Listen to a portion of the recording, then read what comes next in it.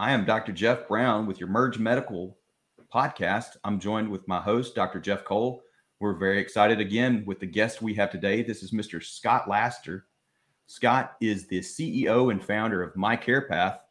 MICARE is a reimbursable integrated mobile health platform delivering improved outcomes with data-driven decisions, personalized patient education and care paths, and clinical efficiencies for a better patient experience. We're so glad to have you here, Scott. Welcome. Tell us about MICARE. Thank you so much, Dr. Cole and Dr. Brown. It's great to be here. So again, Scott Laster, CEO of MICARE, one of three co-founders. My other two co-founders are Brian Childress, based out of Dallas, Texas, and Corey Patrick, based here out of Memphis, Tennessee space with myself. Just as you said, Dr. Cole, Dr. Brown, we are a reimbursable integrated mobile health business that really is building virtual care service lines inside of specialty care outpatient groups. Whether you're a part of an integrated delivery network, hospital system, or out in private practice, we feel that adding elements of virtual care such as remote patient monitoring, digital therapeutics, chronic care management, principal care management, annual wellness visits, all those different components, bringing them together in a single interface to prevent that point solution fatigue of all these virtual care solutions. Adding in extra reimbursement into your practice to stave off some of the challenges that you've seen in the reimbursement decline in the years past, and create that better reach from a marketing perspective and improved touch with your patients while you're doing all those different elements. Our business model is a high margin recurring revenue business that really we're a platform as a service that generates per patient per month revenue for you and for ourselves in the end. And we have really what we feel is a significant market to capture.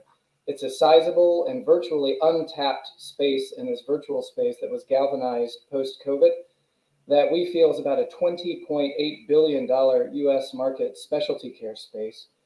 And our tech stack that we've built the business around is a mature, fully scalable enterprise solution that it's been leveraged by 4 different Fortune 4 companies in the past and has over 10 billion interactions associated with it.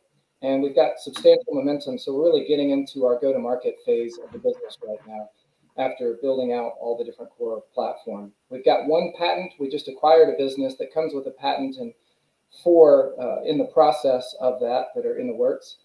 And from there, we're looking to scale this business and help bring virtual care into the everyday lives of both our physician partners and our patients.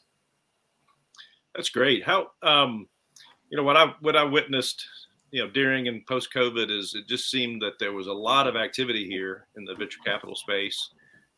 Even solo college kids in the basement trying to deliver this type solution. What do you find, after some of these companies have come and gone, what is your secret sauce? You may have mentioned some of that, your platform, your patents pending. What do you think it is that has you standing and growing? That's a great call out. We kind of call ourselves health digital rather than digital health.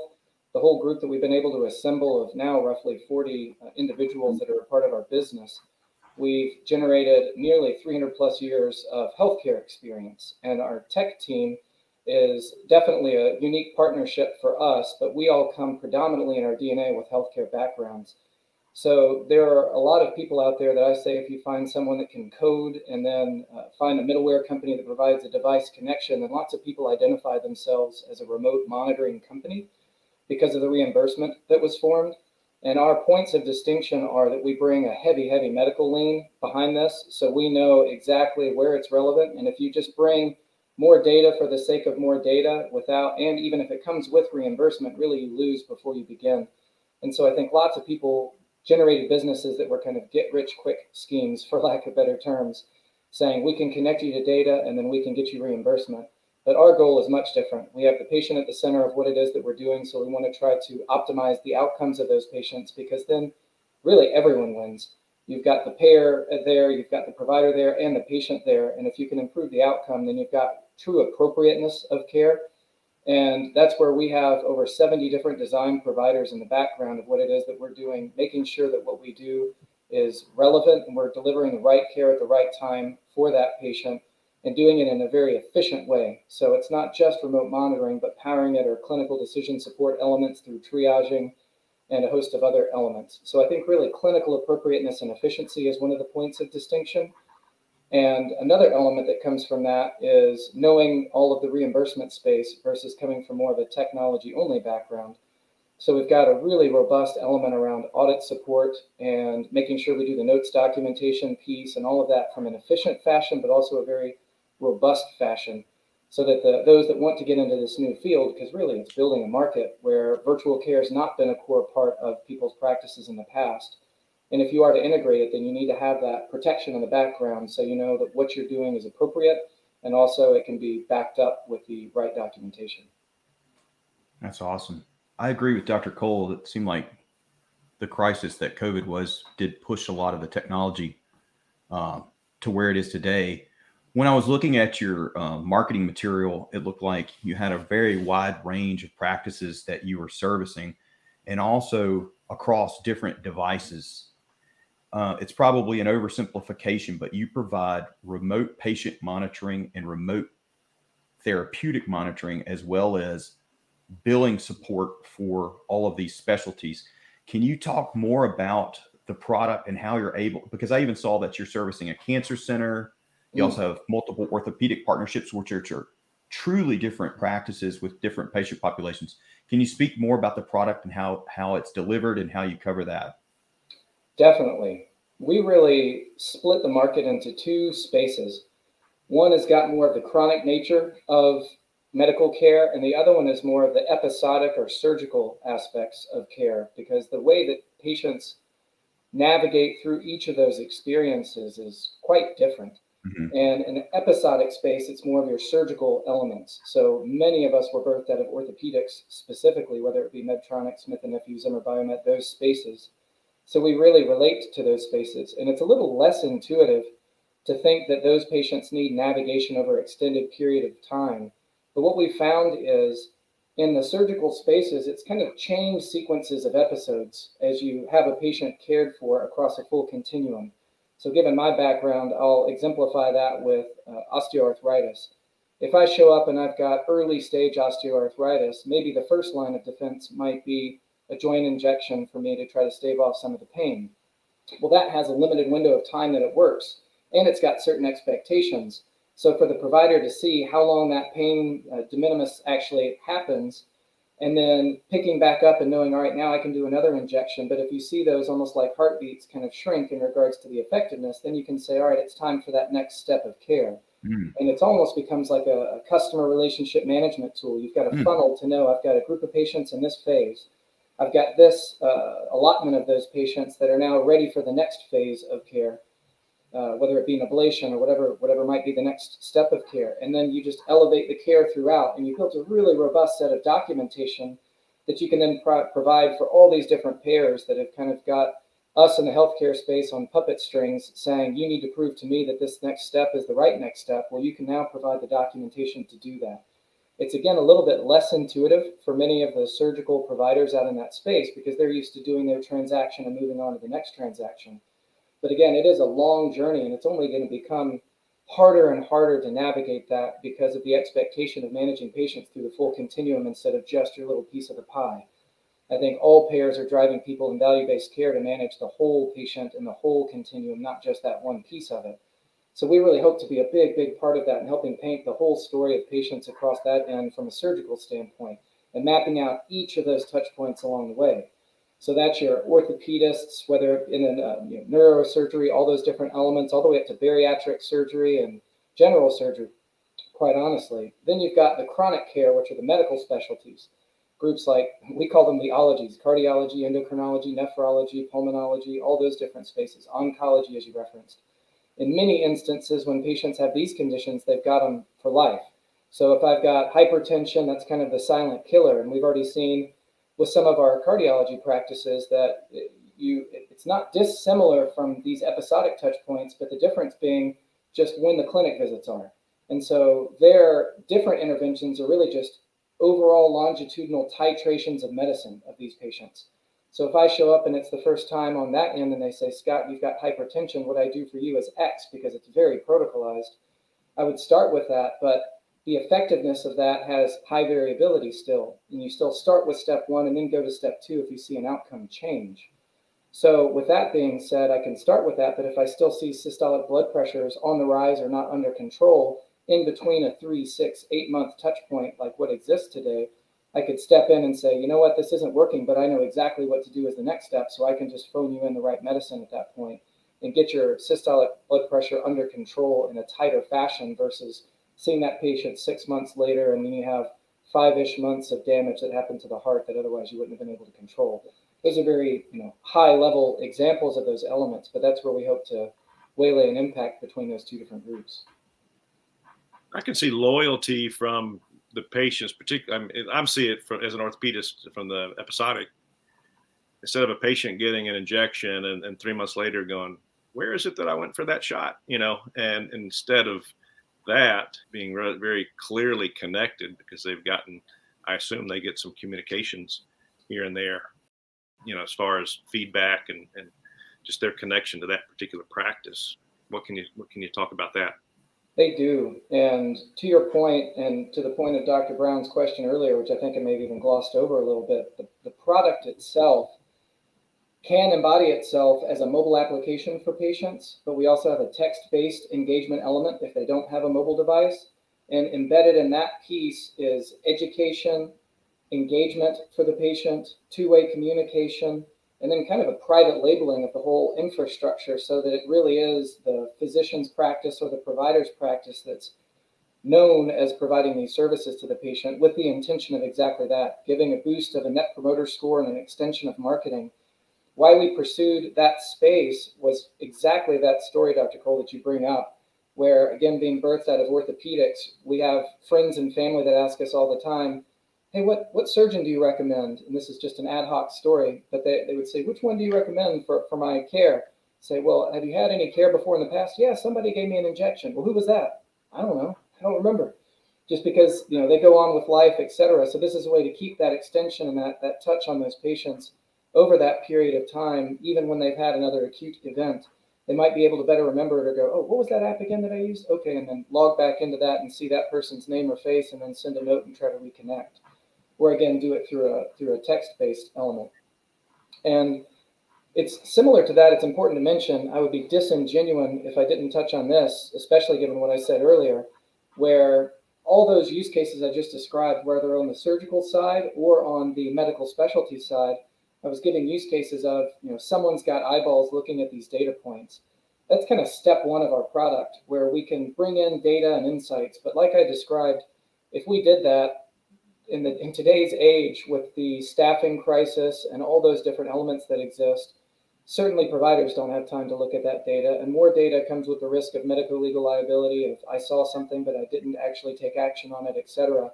So that's where we're working with these teams to actually build in place automatic triaging. What is a measurement that's a measurement of potential concern that you might need to take action on it? And what are the considerations for that action? All built into our platform. And that exists today across every space that we're in. So it really takes a lot of the decision making out of the data point of seeing it and makes it a lot more actionable in the end.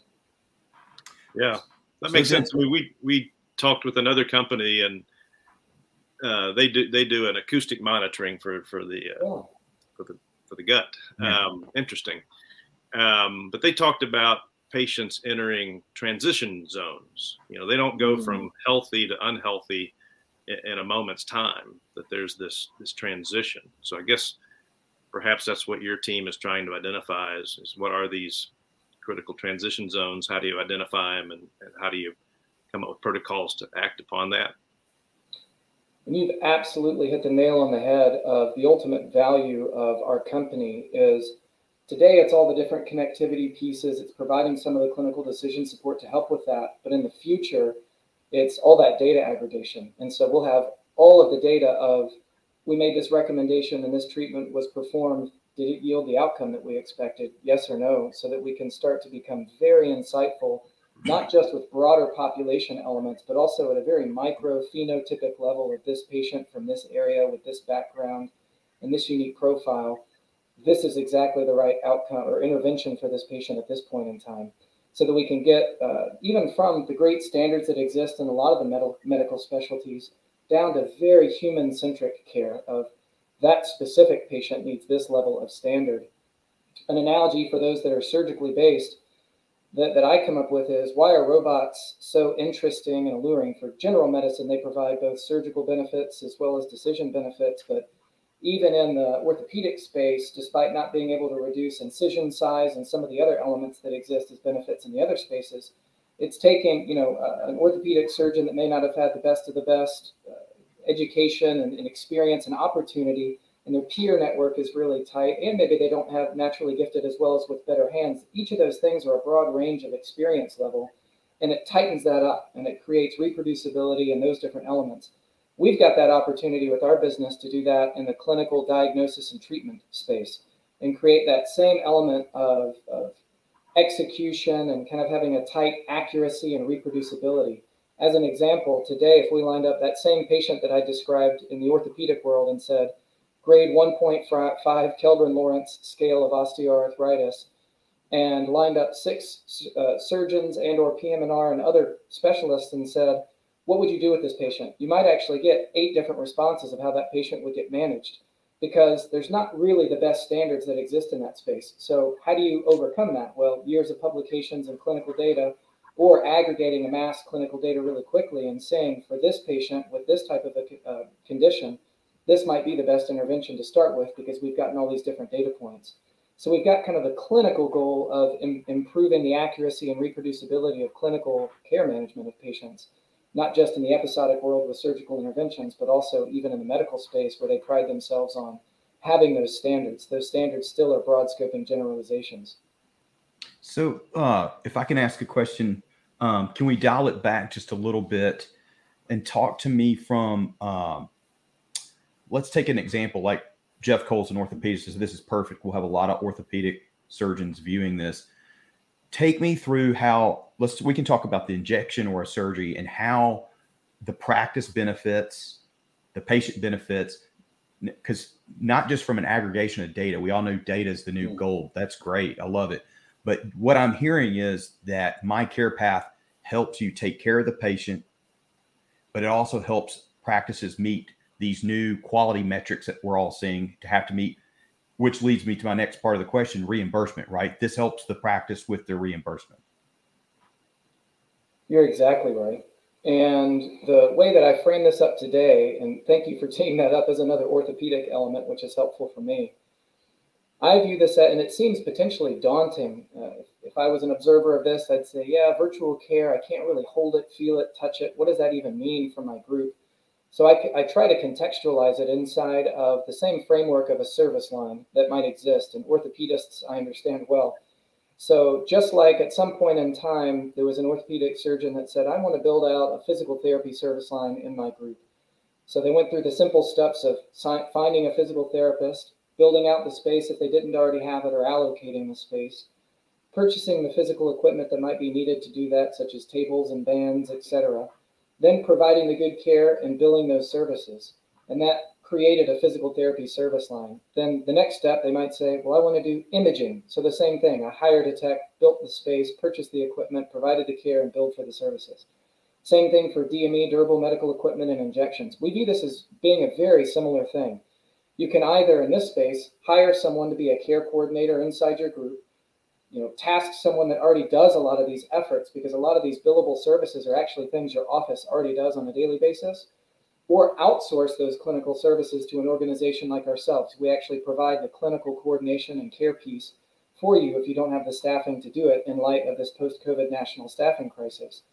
Then you can allocate the space for patient enrollment if you even need that, and then license the technology instead of purchase the equipment, and then provide the care and bill for the services. So that's kind of how you do it at a high level, and it's very simple, just like building any other care service line. And the piece that's reimbursable is they were actually birthed prior to COVID. So Dr. Brown, you referenced remote physiologic monitoring and remote therapeutic monitoring. That's kind of one family of remote patient monitoring CPT codes that exist. There's another one of care management called chronic care management and principal care management. And then there's kind of a bucket of other things that I call it: brief behavioral assessments, remote image and video review. How many times have you been sent something that says, is this a little bit too red? Do I have an infection? All those things are actually billable efforts if it's funneled through the right element and the right tool to capture it. So we bring all those CPT codes together in one technology interface to be able to capture the time spent doing it and become reimbursable. But if we just look at the RPM and RTM, or physiologic monitoring and therapeutic monitoring, as one element to contextualize the specific reimbursement capabilities, what it generates is it's about $105 to $150, $105 to $150 per patient per month, where they meet the requirements of what's needed for those codes.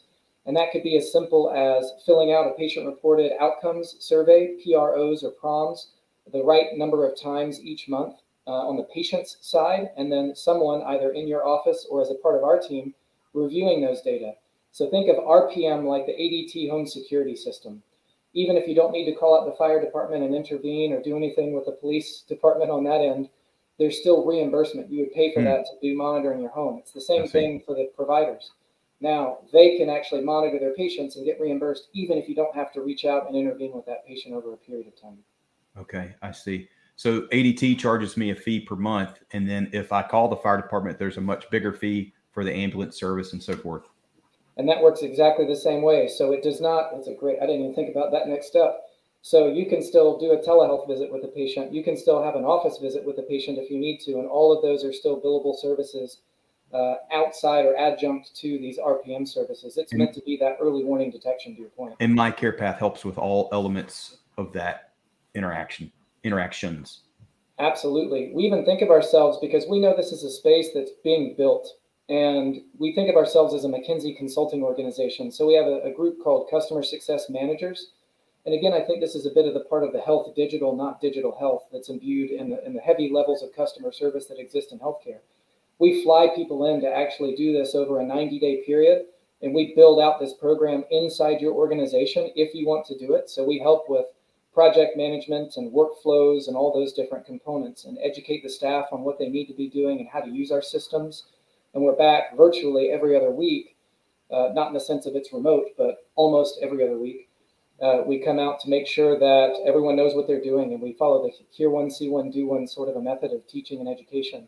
And we do that regardless of if we provide the services or if your team provides the services. And then we kind of assess it. And at the end of that 90 days, we've set those expectations with the leadership, both administrative and physician level, and say, where do you want to be? Where would you like to be at the end of this? You've been through now a couple of billing cycles, and we can set goals of patient volume from an enrollment perspective, number of minutes of monitoring and all those things, and then have a sit down and say, look, we really think we should be taking this over from you because we haven't seen the right success from the team or the right buy-in from the team. Or we could say the team's doing great.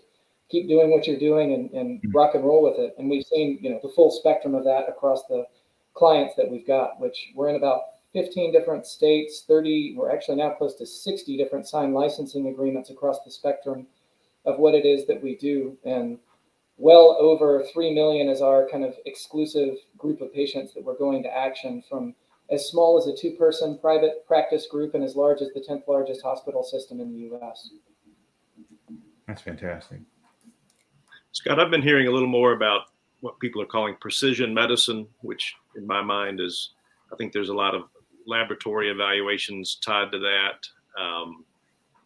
And it's really more in the ology space, not the episodic space. Where do you guys bump up against that, against precision medicine? Is that something you play in a little bit, or? It is. It's a very fascinating question. I'll get a little esoteric, but hopefully I can bring it back to something that's pragmatic in the end. When I did design and development of implants on that side, I often found it was really funny how simple some of the biggest predictors were that you needed. So as an example, to get the right sizing of implants from a prediction standpoint, it was height, ethnicity, and gender of a patient were 3 of the elements that became highly predictive of size of implant in the end from some of the work that we did. And those are pretty simple, easily captured measures. So our goal and some of our intellectual property is built around basic patient phenotypic elements. So exactly that, kind of social determinants of health, what their age, gender, and that sort of level of stratification, and then their condition basis, things that are really easy to grab a hold of, and seeing if that yields a certain level of predictability in regards to the outcomes that you might see from a patient. And we're hopeful that that actually might yield really good corollary and great outcomes in the end, because if you can keep it simple, I think it can be scaled and be reproducible. Now, that being said, if it's not, then I think exactly those businesses can maybe take that to the next level, because there's so much fat on the bone to get benefit from in healthcare. So hopefully we can be that first step on that end. And then if we're not, we've got a lot of great strategic partnerships where we know what we know, but we know what we don't know. And we definitely don't have the expertise in that therapeutic field with kind of the pharmacogenetics and that different piece. And so we want to try and find partnerships in that field to take it to the next level and go from maybe broad population health management down to that next tier that we could get it to a phenotypic human-centered medicine, and then leave the very, very patient-specific element as it relates to the genetic piece to the experts in that field. But again, find those partnerships to do it. They still need to make sure that the outcomes are what they are expecting them to be.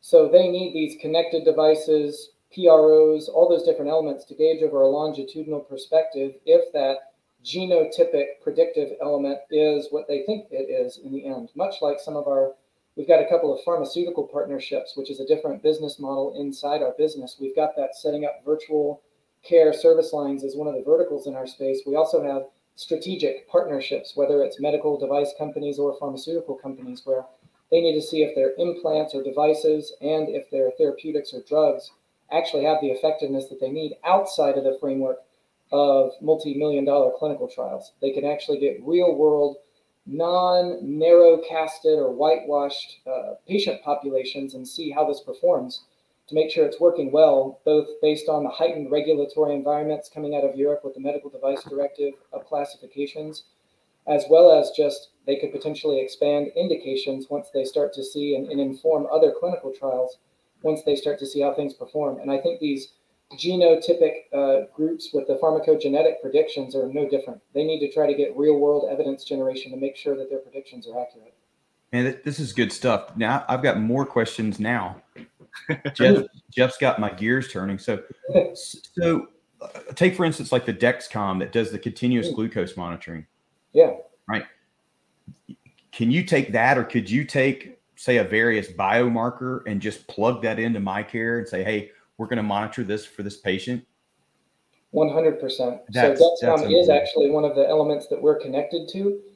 And so we capture a lot of the basic vitals: weight, blood pressure, blood glucose, both with a glucometer as well as a continuous glucometer, like you described, and then temperature. And then we actually also are guided by our design team to try to find really niche or novel interactions. So we say we've got access to PROMIS, the Patient Reported Outcome Measurement Information System, and over 300 different PROMs are already directly connected into our system that you can capture in a HIPAA-compliant SOC 2 Type 2 sort of a cybersecurity element.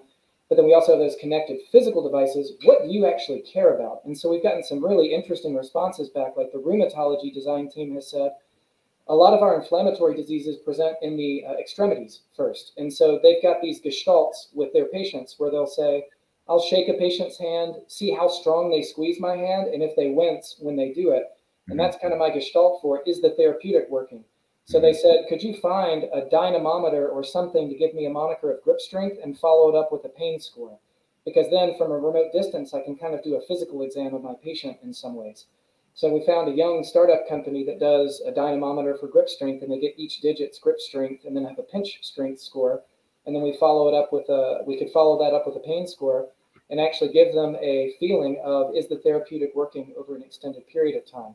So any of those biomarkers, physiologic measures, subjective data of the PROs, if there are any of things like that that are important, we try to culminate that into a care pathway and then give a very specific program to a patient based on their condition and multimorbidities, so that provider gets exactly what they want to see at the point in time that they want to see it. So if I could please just another follow-up to that, because I'm imagining a world that may be just really close at hand where I have a monitor that will measure BNP or troponins or any other type biomarker that can be plugged into this platform, right? Are you at that point, or is that the future? Tell me about that.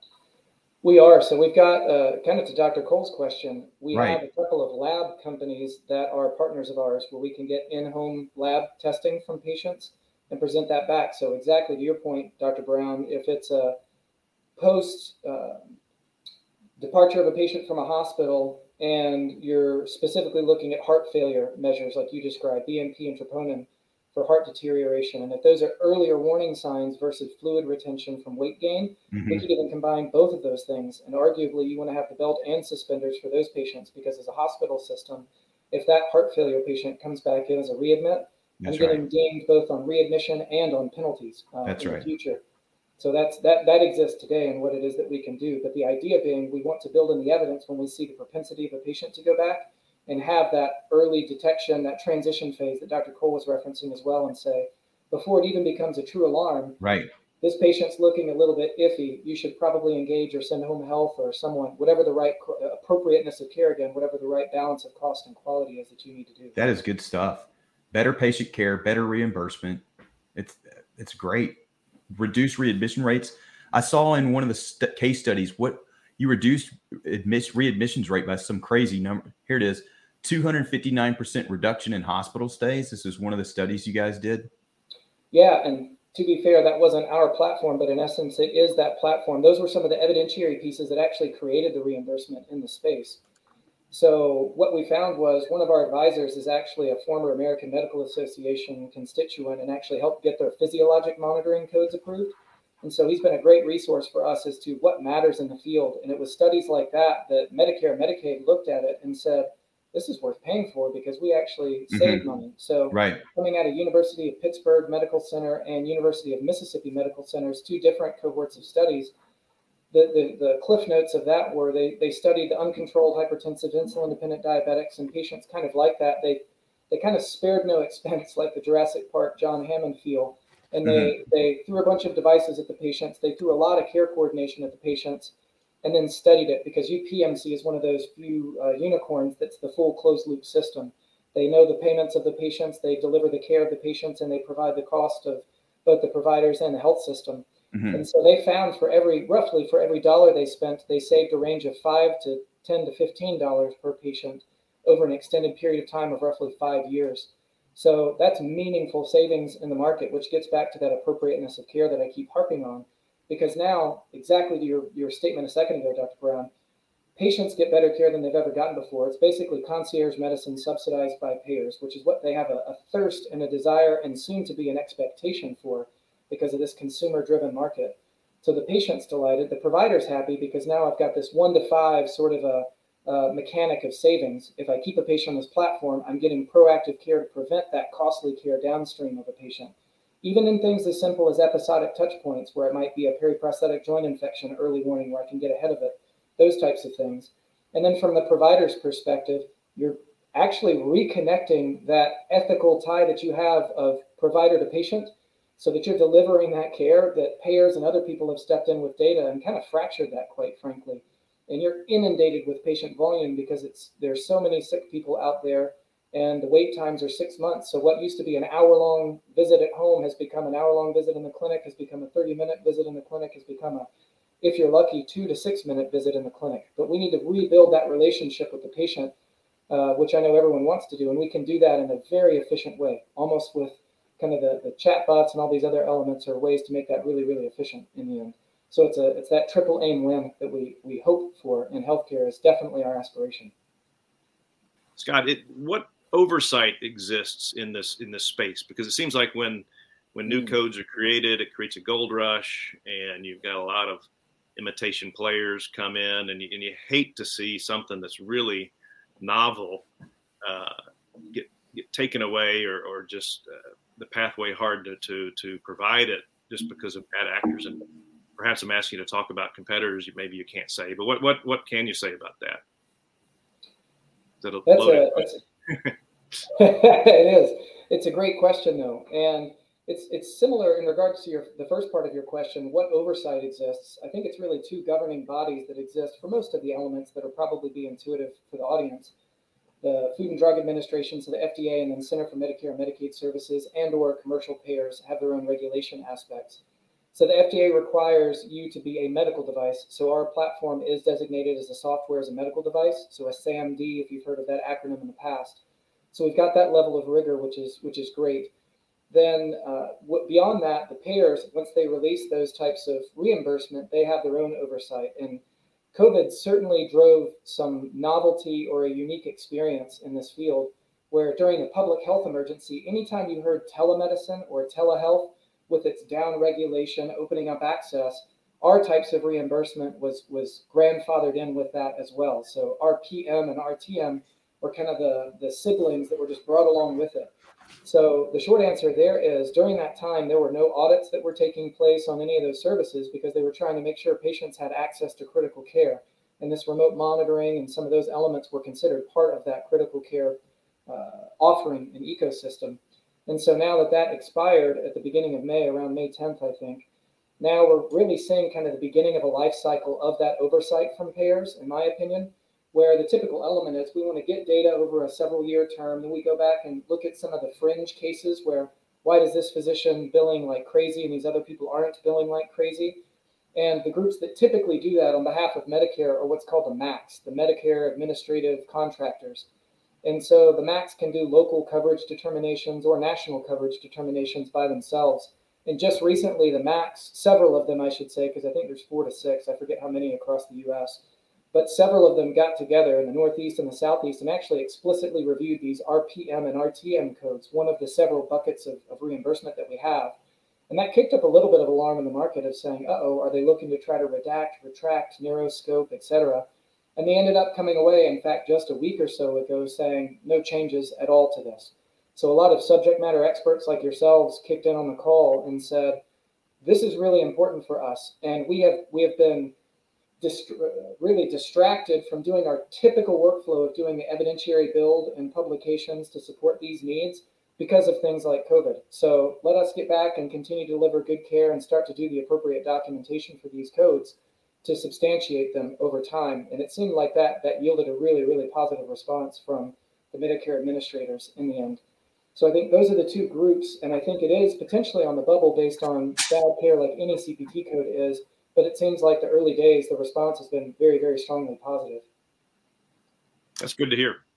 That's good to hear. Can you review the verticals? How many? What are the most developed? And the most developed, does that match revenues? Are you most developed bringing in the most money, or what's the future look like as well?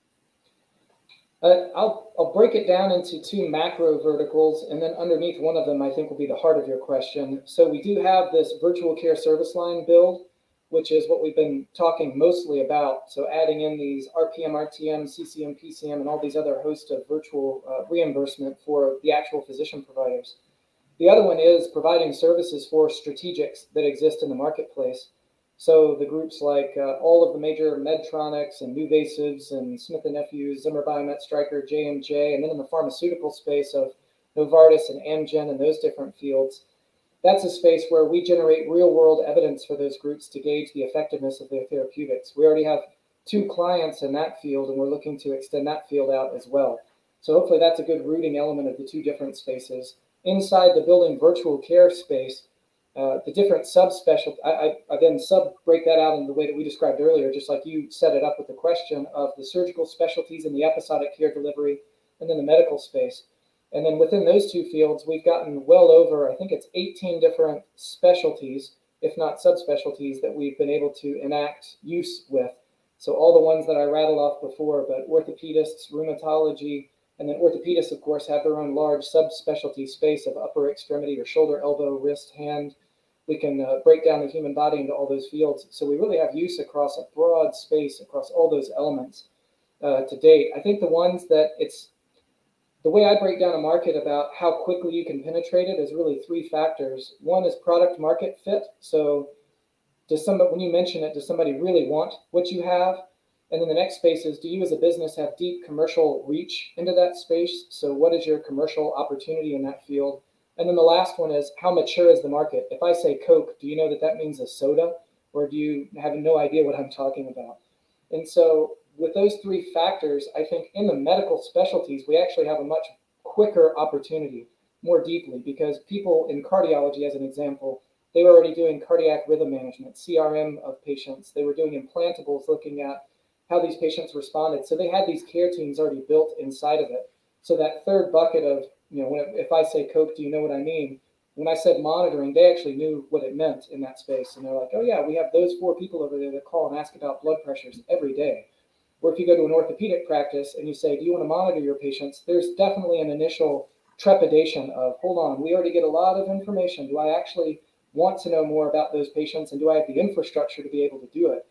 So I think in the episodic space, we've got a little bit more market development to build in that space. And so that's why we started to actually put in place a service line, the services themselves, and say, we can deliver those services for you while we make you understand what the relevance is and what Coke actually means when we talk about it. Where in the medical specialty space, they already have the staff, and it's intuitive to them to be able to execute. And then for the product market fit, hypertension, they want blood pressure. We've got a great product market fit. On the orthopedic side and on the specialty side, we had to start developing those elements like I described with the dynamometer piece to make it really relevant in that space, to make it happen for the rheumatology groups. And then for orthopedists, hypertension is to blood pressure readings, is to cardiology, as OA is to range of motion and pain and function is to the orthopedist. So we're building out, and we actually are just about to acquire a virtual physical therapy company as well, so that we can do at-home physical therapy for the patients and bring in those range of motion readings on a real-world ongoing basis. So we're in the process of really refining that product market fit. So when we describe what it is that we have, everyone says this is what we want. And we're right on the threshold of that, which I think is going to be the inflection point of our growth as a business. So Scott, I see how this would benefit the patient. I see how it would benefit a practice, because you're going to have this mountain of data to go back to Dr. Cole's practice and say, hey, this care path works. This is better for the patient. And hey, here's your codes. Here's how you reimburse for RPM, remote patient monitoring, RTM, remote therapy monitoring. But help me and the listeners understand how that's monetized for MICARE path or the investors of MICARE path to make money, because I'm not fully understanding that part. Got it. Thank you for that redirect, Dr. Brown. In the space of reimbursement, to the earlier numbers that I referenced of roughly $105 to $150, $105 to $150 per patient per month, that's also a different thought process in reimbursement. It's a little bit less transactional of, I do this procedure once, I make a larger amount of money, and then I move on to the next patient. Think about this almost like a Netflix of things, which is the business that everyone wants to be in, are these recurring revenue models for whether it be your business with patients or whether it be our business of subscription fees. That's much more what this virtual care service line does for the provider space, is as long as the patient has relevance and need, which in many instances in chronic care is the life of that patient, but even in the episodic view of the patient, it can be as long as 3, 6, 12 months of that patient. So you're getting that per patient per month reimbursement, and then we take, not as a percentage, but you can think of it as a percentage, roughly call it 40 to 45% of what that reimbursement is comes in as gross revenue to our business. And for that, we enable a tech stack that allows you to be able to get that reimbursement, connect you to the device ecosystem if you want a device, which is covered as a part of that cost, and then any of the two-way communication elements. And there's a slight upcharge if we need to provide the clinical services for that team. So MICARE path takes a cut of what they help the practice make. Is that right? That's exactly it. So it's zero risk to the practice. If they get started, they make gross revenue straight out of the gates, and then we make a percentage of that. So there's instant cash flow day one with that patient with no upfront fees. And I want to ask just a couple more questions to clarify this point, if I can, please. Dr. Cole. I'm seeing a slide here that says ROI of $373 for every dollar spent. Is that roughly what a practice is looking at? That is. So you should spend as much money using MICARE path as possible. Yeah. Right? Absolutely. Because we're helping patients, we're making the care better, we're making our practice easier to run, and we're making money too. It sounds like a win-win-win, right? It is. And this kind of goes back to Dr. Cole's question that he alluded to around competition. And I hate to say names, and I won't say names. I'll try to cast it into different buckets. So there's lots of companies that exist that do elements of what we do. And I used this term at the beginning of the interaction where I said there's kind of a point solution fatigue. And I think it exists inside of physicians' offices or management service organizations, MSOs that manage large numbers of physician offices, or hospitals, where they're looking at groups that can just capture patient-reported outcomes. So there's a host of companies that do that, where I'll put in air quotes, all they do is send surveys to patients and get you back pain scores, function scores, etc. Then there's a group of services that do virtual physical therapy. So they send your patient home, they can do those elements. Then there's ones that just do patient engagement to make sure the patient doesn't come back and get readmitted into the hospital and those pieces. Then there's ones that do net promoter score and marketing elements and kind of the digital front end of enrollment of a patient. So, how did you like the office visit on a scale of 0 to 10? Which part did you like, not like? There's different, each of those is an industry in and of itself. We're bringing a lot of those, if not all of those things together into one harmonized solution that makes you money. Every one of those verticals, if you get a different business and you say, I want to do this, you are paying for those solutions, and people pay every single day. I was just talking to a group of surgeons in the Northwest 2 weeks ago. That's over 250 surgeons. And their CEO was saying, we pay for a company from each of those buckets today, and we make nothing off of it. If we could harmonize that into one element and know if a patient's on all those elements and turn that into a revenue stream and ultimately a profit center for our company. And so that's kind of the same thing I think you had as a reaction of why wouldn't we try to do something like this? Scott, I wanted to ask how you're getting into the offices of the CEOs. What are your marketing channels? Because I can see where everyone that has a practice would be interested in this. How are you contacting those people? Thank you for that question. It was one of the three components that I referenced earlier: product market fit, channel reach, and then the third one being how developed is the market. And I glossed over the second one of the channel and reach. So that one is a unique one for our business. So being birthed, again, that health digital aspect, being birthed out of the medical device field and some of the spaces in pharmaceuticals, we actually have really interesting reach. We develop relationships over the years with over 750 different 1099 sales representatives that exist in the market. It's very common in orthopedics to have these independent sellers in the space, but even outside of orthopedics and cardiac implantables, they also use these types of models as well. So we, in essence, go to these independent contractors that we've designated as channel partners, and they generate leads for us. And our go-to-market strategy is they fill up our funnel. So they are our lead generation element. And we've had in sales and in commercialization ourselves, we've had lots of experience with these types of folks because the perception might be it's really hard to get those people motivated. And it is if you don't have the right balance of an algorithm. And our thoughts are these people, like everyone in life, certainly they're coin operated, but more so their quality of life operated. So it's really a juice and squeeze. What are you asking of them, of their time and of their knowledge base? And then what could they get in return for it? So these channel partners get an eat what they kill framework of a commission percentage, but really all we ask of them is to tee up our story and describe what we've just been describing.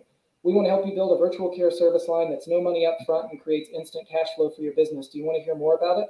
And then that's what they tell their friends and their physician partners in the market. And then they tee up a Zoom call for us.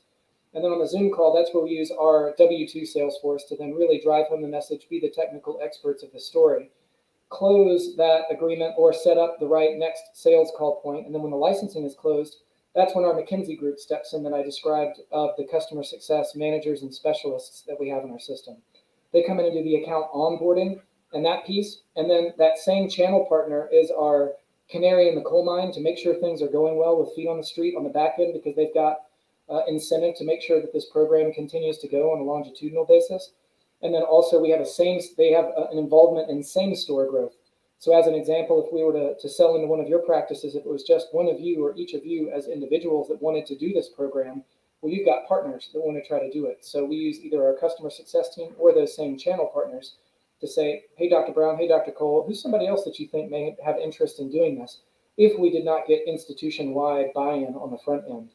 So that's the flow. Lead generation by the 1099 channel partner, execution of commercial licensing agreement by our W-2 team, onboarding by our customer success team, and then same store growth is kind of all tides raise the ship and everybody goes after it.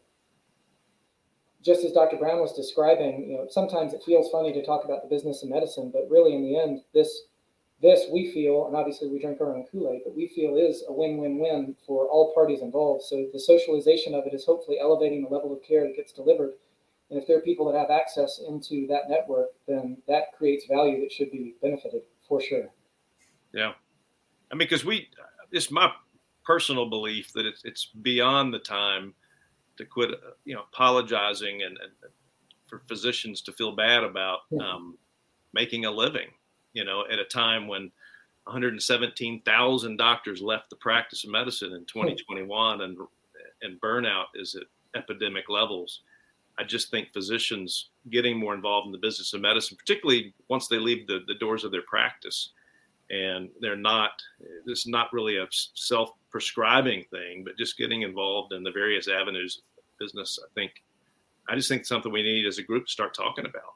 And so that's part of our mission is to and so we want to attach as many people as we can to our platform and just start talking about this, because it's important for the future. Because if you look at the direction of healthcare from a provider standpoint, it's like a plane that's got to get pulled back on the rudder really hard. I think you've plucked a heartstring of one of the reasons why we built the business. This again will be a little bit potentially at the risk of sounding like it's disingenuous because it's so esoteric, but one of the main reasons we did this is the old moniker of what's the definition of insanity is to do the same thing and expect different results. And so from an outsider looking into the practice and the business of medicine, it seems like we're at kind of this critical point for providers where it is one of the few spaces of professional business where you get ratcheted back every year. And doesn't happen in plumbing. I hear this everywhere I go. You go to all these different groups, the inverse happens, right? Everybody gets an inflationary benefit because of cost of living increase. So providers are getting ratcheted back. Then you've got this influx of patients in every specialty space that's taxing that system even more, where everybody's working harder and harder. And then you layer on top of that physician burnout, like you just described, Dr. Cole, and now this national staffing crisis. And that culminates to you all working harder than you ever have before for less money than you've ever made before. That's right. And so what's the definition of insanity? You're going, all right, if I'm a surgeon, I just need to do more surgery. Well, it was an 8.5% reduction last year. Can you do 8.5% more surgeries? Maybe. Does the hospital have capacity in light of everything else that's going on? Maybe. Or maybe we need to think about things differently. And that's kind of I call it the medical industrial revolution, is one of the elements that we're trying to help bring in to say, you can't have the same ratio of patient care, but you can't let care diminish in regards to the type of care that you're delivering to patients. So, to get more surgery or to see more patients, that's going to fill up your clinic a whole lot more. Or do you need to keep the worried well tethered to your business off to the side and the well checks tethered to your business where you can still generate revenue off those patients in an appropriate way with these virtual services, but your clinic isn't inundated with those patient volumes? You can see the people you need to see to be generating those other sources of your core business revenue, whether it be medication titration, office visits, etc. That one-to-one, but you still see them face-to-face when you have that discussion, or even on a telemedicine. It's synchronously all your time. We've got to find a way to break that cycle to be able to live and generate revenue from it and not feel bad about doing that, because it's 100%. appropriate modern care. Well, Merge Medical started from a place of frustration, but we're turning it into something positive. Because like Dr. Cole was saying, I won't spend very much more time on it, but physician burnout, lack of access, lack of understanding about financial instruments, that's where this started. But we're going to change that. And, that's why we're here. We want to enrich the lives of our friends, and we want to help disruptive healthcare startups be introduced to the right audiences. And we strongly feel that Merge Medical will be a place for all allied health professionals to engage, interact, educate, and invest. So you're certainly at the right place, we think. I want to know more about you, because we really didn't spend very much time on that. I want to know more about you and the executive team who's leading MICARE Path. Thanks for that opportunity. So there are 3 co-founders within MICARE Path: myself, Corey Patrick, and Brian Childress. Myself and Corey are based in our Memphis office, and Brian's based in the Dallas space. We all were birthed specifically out of orthopedics in one of the top 4 medical device manufacturers in the lower extremity large joints, so hip and knee replacements, trauma, that sort of a thing. My time was spent managing a business unit there, so it was the large joint reconstructive knee space or knee replacements. And it was about a $650, $675 million global business unit when I was there. So leading kind of the upstream design development, filling the product gaps, and then downstream support of that, and then the portfolio management of when something should be phased in or phased out. Kind of a cross-functional team, they call them Tiger Team leaders of manufacturing, quality, ops, clinical, quality, all those different components. And then Brian's time is spent largely, he's our chief commercial officer. So he spent most of his time from an individual sales contributor, like those channel partners that we defined, as well as into large regional responsibility into the market. And he's based again out of Dallas, but is a native Memphian by birth. And then Corey spent a lot of his time, he's kind of our unicorn in the rough. He's our secret weapon. So you can think of him as a Six Sigma black belt sort of process engineer. He started out in the professional affairs space was what it was defined, but basically how organizations contract with providers. So whether it's a design agreement with royalty base or non-royalty based, whether it's a consulting agreement or whether it's doing any sort of clinical trials or other sort of piece, he came into the business right around the time of the U.S. Department of Justice's investigation into the marketplace. So he got the trial by fire and came out a gold brick, which is a good thing. So he restructured this business's entire way that they managed how you engage with professionals. And as a result of that, has a deep understanding of how to automate processes and how you do processes in appropriate, highly regulated worlds. And then he shifted into health economics and then digital health sales, which made a great fit for our digital health solution in the end. So again, he's a jack of many different trades. So that's the core founding team that actually ideated this need of a business. And our ideation came from that professional experience, but also personal experience. My wife's a chronic scoliosis patient that wakes up sometimes with her neck kind of frozen to the side. And we've had to struggle and fumble through that piece where I said there's got to be a better way for her to be able to document what's going on with her on a day-to-day basis. Corey's mother is now passed, but she was a rheumatoid arthritis patient, and he would see her as he grew up, waking up every morning trying to figure out, should I do this exercise or should I just deal with the pain on a daily basis? Should I go get a gold injection or not? What are the solutions I have? What's the right thing to do? And Brian is actually a stage 3B melanoma skin cancer survivor, where by all accounts on the internet should be dead. So he's a researcher and went online and terrified himself, asked one question and got 1,000 answers, and said, wait, I need to ask one question and get one response back that I know is a good response that's coming directly from my provider. I need to feel navigated through MICARE because this is a life or death thing for me. So each of us had those professional motivations, but also or personal motivations, I should say, as well as the professional drives of seeing value-based care and bundled care and all of that. Then we have been blessed. We've taken the tact with our management team to be able to hire people that we've worked alongside and with throughout all of our experiences.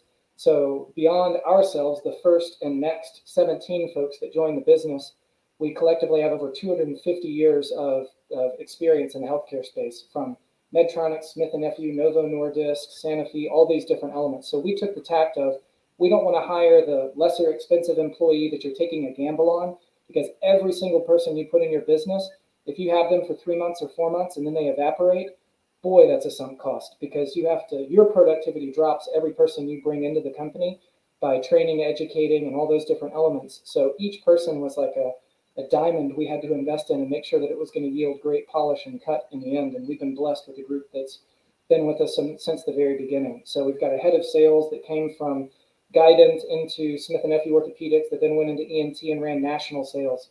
He's our vice president of business development named Al Kepler. We've got our head of marketing communications, Monty Claire, that comes from a background of Smith & Nephew and Medtronic of running multinational businesses and how do you get information out there.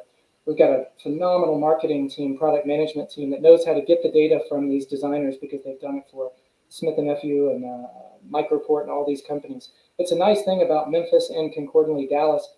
These spaces are really good hubs for healthcare backgrounds. And Memphis is a bit of a diamond in the rough in that regard because it is. You may not think about it unless you've been here, but there's a lot of healthcare that's delivered here. Yeah, tons. Look at the home base of a lot of the companies we've talked to, and it's not necessarily just because we met them here. We met them out through relationships and on the internet, and they just happened to be here, Right. Lo and behold. Yeah. You mentioned the Industrial Revolution earlier. A lot of people talk about AI being the fourth industrial revolution.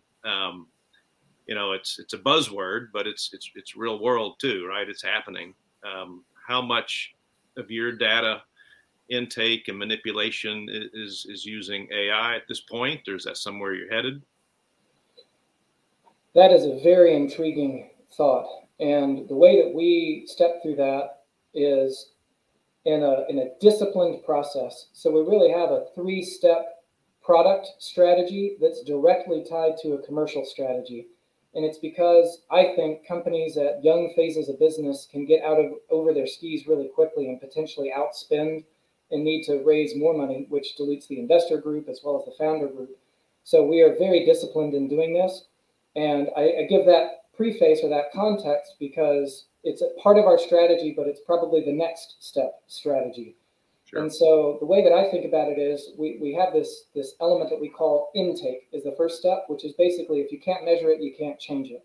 And it just happened to be that remote monitoring was the reimbursement model, and it kicks out a bunch of data. So within our first low thousands numbers of patients that we've gotten on the system, as an example, we have over 40 million data points on those patients, which, as Dr. Brown, I believe, mentioned earlier, that's like gold. So I view it as like an oil well underneath the ground that we haven't quite tapped into yet, but we own the land around it right now. And so we built exactly the commercial model that I stepped through with you earlier around that. So it's called, wildcatting for oil. That's our first business model for this data intake. So we make money on it. Our providers make money on it. We've got a great commercial model, but we're also wildcatting and setting up all these different oil wells of data.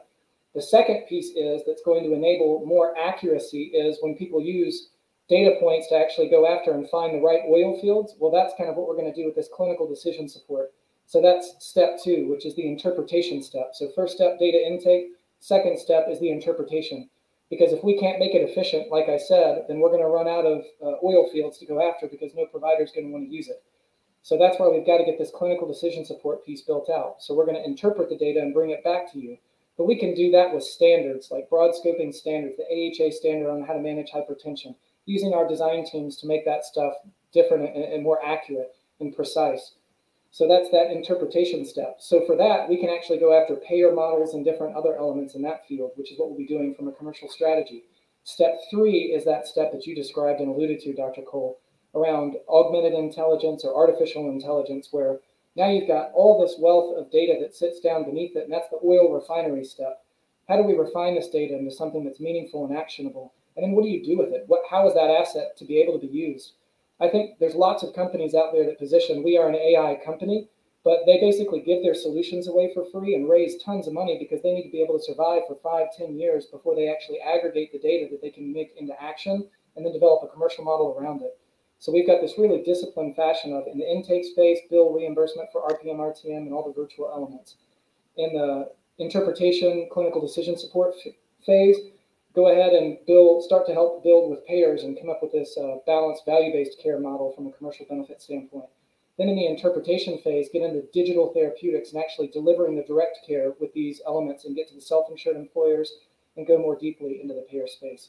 So that's a bit forward-looking for us, but we've already got a couple of partnerships in place to help us do it. It fits back to that old adage that I referenced earlier of know what you know, but know what you don't know. So we're going to definitely need a partner in that AI space to do the data science piece, or in the next round's raise, we would go in and build that competency and hire data scientists to run that piece for us. I think that's a great answer and very responsible. What can you say about potential? It sounds as if you certainly have revenue. I would not expect that you're profitable because you're still really building everything out. So where do you stand on that timeline as far as hitting certain benchmarks and just where you want to be? Thank you for that. So the commercial traction that we've seen up to this point, I alluded to a little bit earlier. We've got roughly 60 signed licensing agreements from groups as small as a 2-person specialty group to as large as the 10th largest hospital system in the U.S., which is Advent Health, based in Orlando, but I think they're across roughly 10 different states. And within that commercial traction, through the middle of last year, we had a great opportunity. We actually did not intend to go after what I call like an enterprise client, which is Advent Health. And we've also gotten the benefit of another organization called MICARE, which has they're an MSO for a group of rheumatologists called ARACare. And they've got roughly 350 rheumatologists across the US and roughly 90 offices. So both of those enterprise clients, we're the exclusive provider of these types of services for them. And if you combine both of them and just do a total addressable market size on them, it's over a $600 million annual recurring revenue opportunity for our business based on our first step data intake virtual care service line business model. So we've got tremendous upside opportunity, but with that came a lot of toil and effort of closing the sales of that account takes 4 times longer than it does to close a private practice group, customizing and fine-tuning the tool, getting through the socialization of it. So we're sitting right now in the inflection point of the commercial growth with those accounts, and we haven't realized the fruit of it yet. So these use of proceeds in this bridge round are to take that threshold of commercial scale and dump the money into it to see the benefit of those elements from the enterprise side. On the other piece, we're sitting in a very similar fashion to try to optimize those three elements that I described of product market fit, commercial depth, and then helping people understand how to build that business. Now we've put those pieces in place with providing the clinical services. So we've got that algorithm figured out as well, and we need to dump the money in and scale. So in short, this use of proceeds could get us right on to the cusp of cash flow positive as a business based on the current clients that we've already gotten, even if we don't action any more from what exists in the pipeline coming up. And that's the intention of it, is to get us to that point of either break even or hopeful cash flow positive. But if not, regardless, we're intending for one final raise after this raise that would be a price round raise to get us to that point. And I want to ask, we talked about this already, a little bit more about the data. Jeff, you were talking about the AI. So the analogy you were using was the oil field. You've got all this, the data is the oil. We all know this. I can see where a CMS or a large insurer or even Advent would pay for that data. That's the mineral rights. Am I using the analogy correctly? And is that being done? Is that the part of the plan for your revenue stream for MICARE Path? It is. I view the data as exactly like you defined. So the oil space, and then the refinery aspect of it is our responsibility of what to do with that data. And that could yield multiple different types of product. So it might be, true oil, it might be gasoline, there might be different elements of it. So further to your point, we could create an insurance company, as an example, would have really strong interest in what Dr. Cole referenced earlier of where is that bubble of time where I have a window of time to action something before it becomes really expensive to me.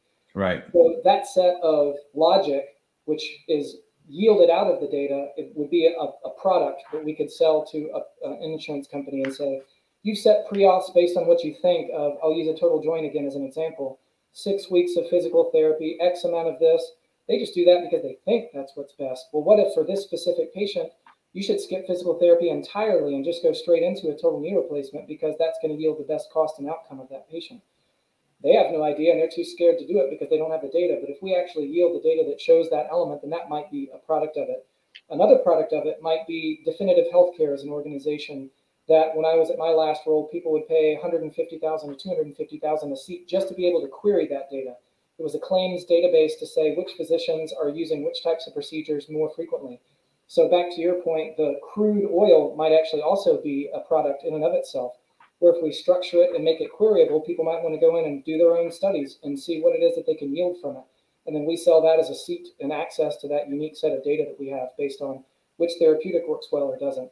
And then lastly, other organizations may want to run their own studies inside of it. So that's where we actually already have a couple of relationships.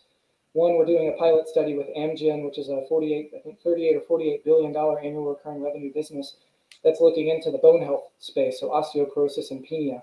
And they want to see the effectiveness of their drug and therapeutic as it relates in that space, as well as see if you can add to the fracture liaison service, if you can add different sources of reimbursement in there.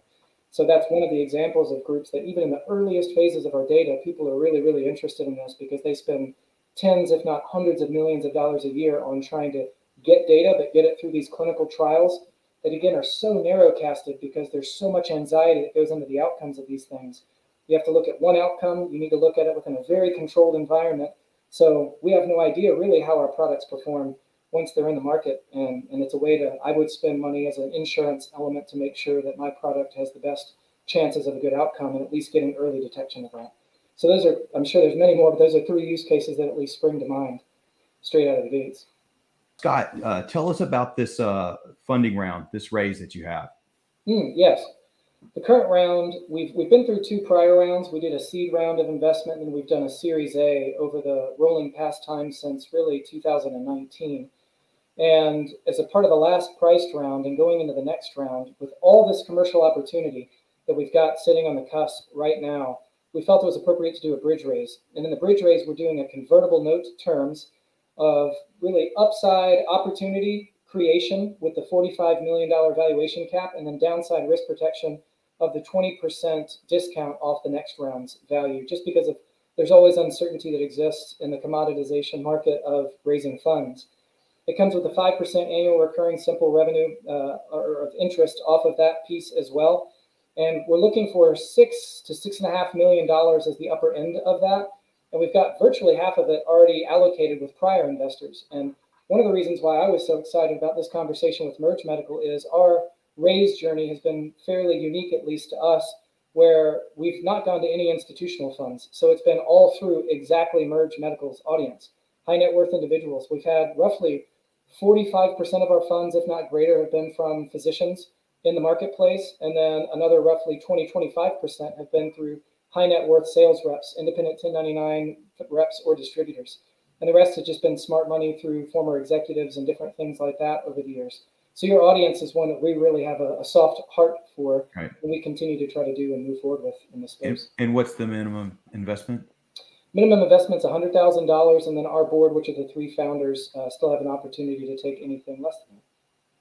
Everybody like you that's coming to the platform, it's not just about the investment, but people that will view this will be dentists, chiropractors, and people that would use the services, not just invest in the funding. So it's just such a win-win. It's just great. Well, I appreciate you being here. This is probably a good time to close. I want to thank everybody for joining us. This is your host, Dr. Jeff Brown, with Merge Medical Podcast. We're here with Scott Laster, MICARE Path, with my co-host, Dr. Jeff Cole, on a beautiful Memorial Day weekend.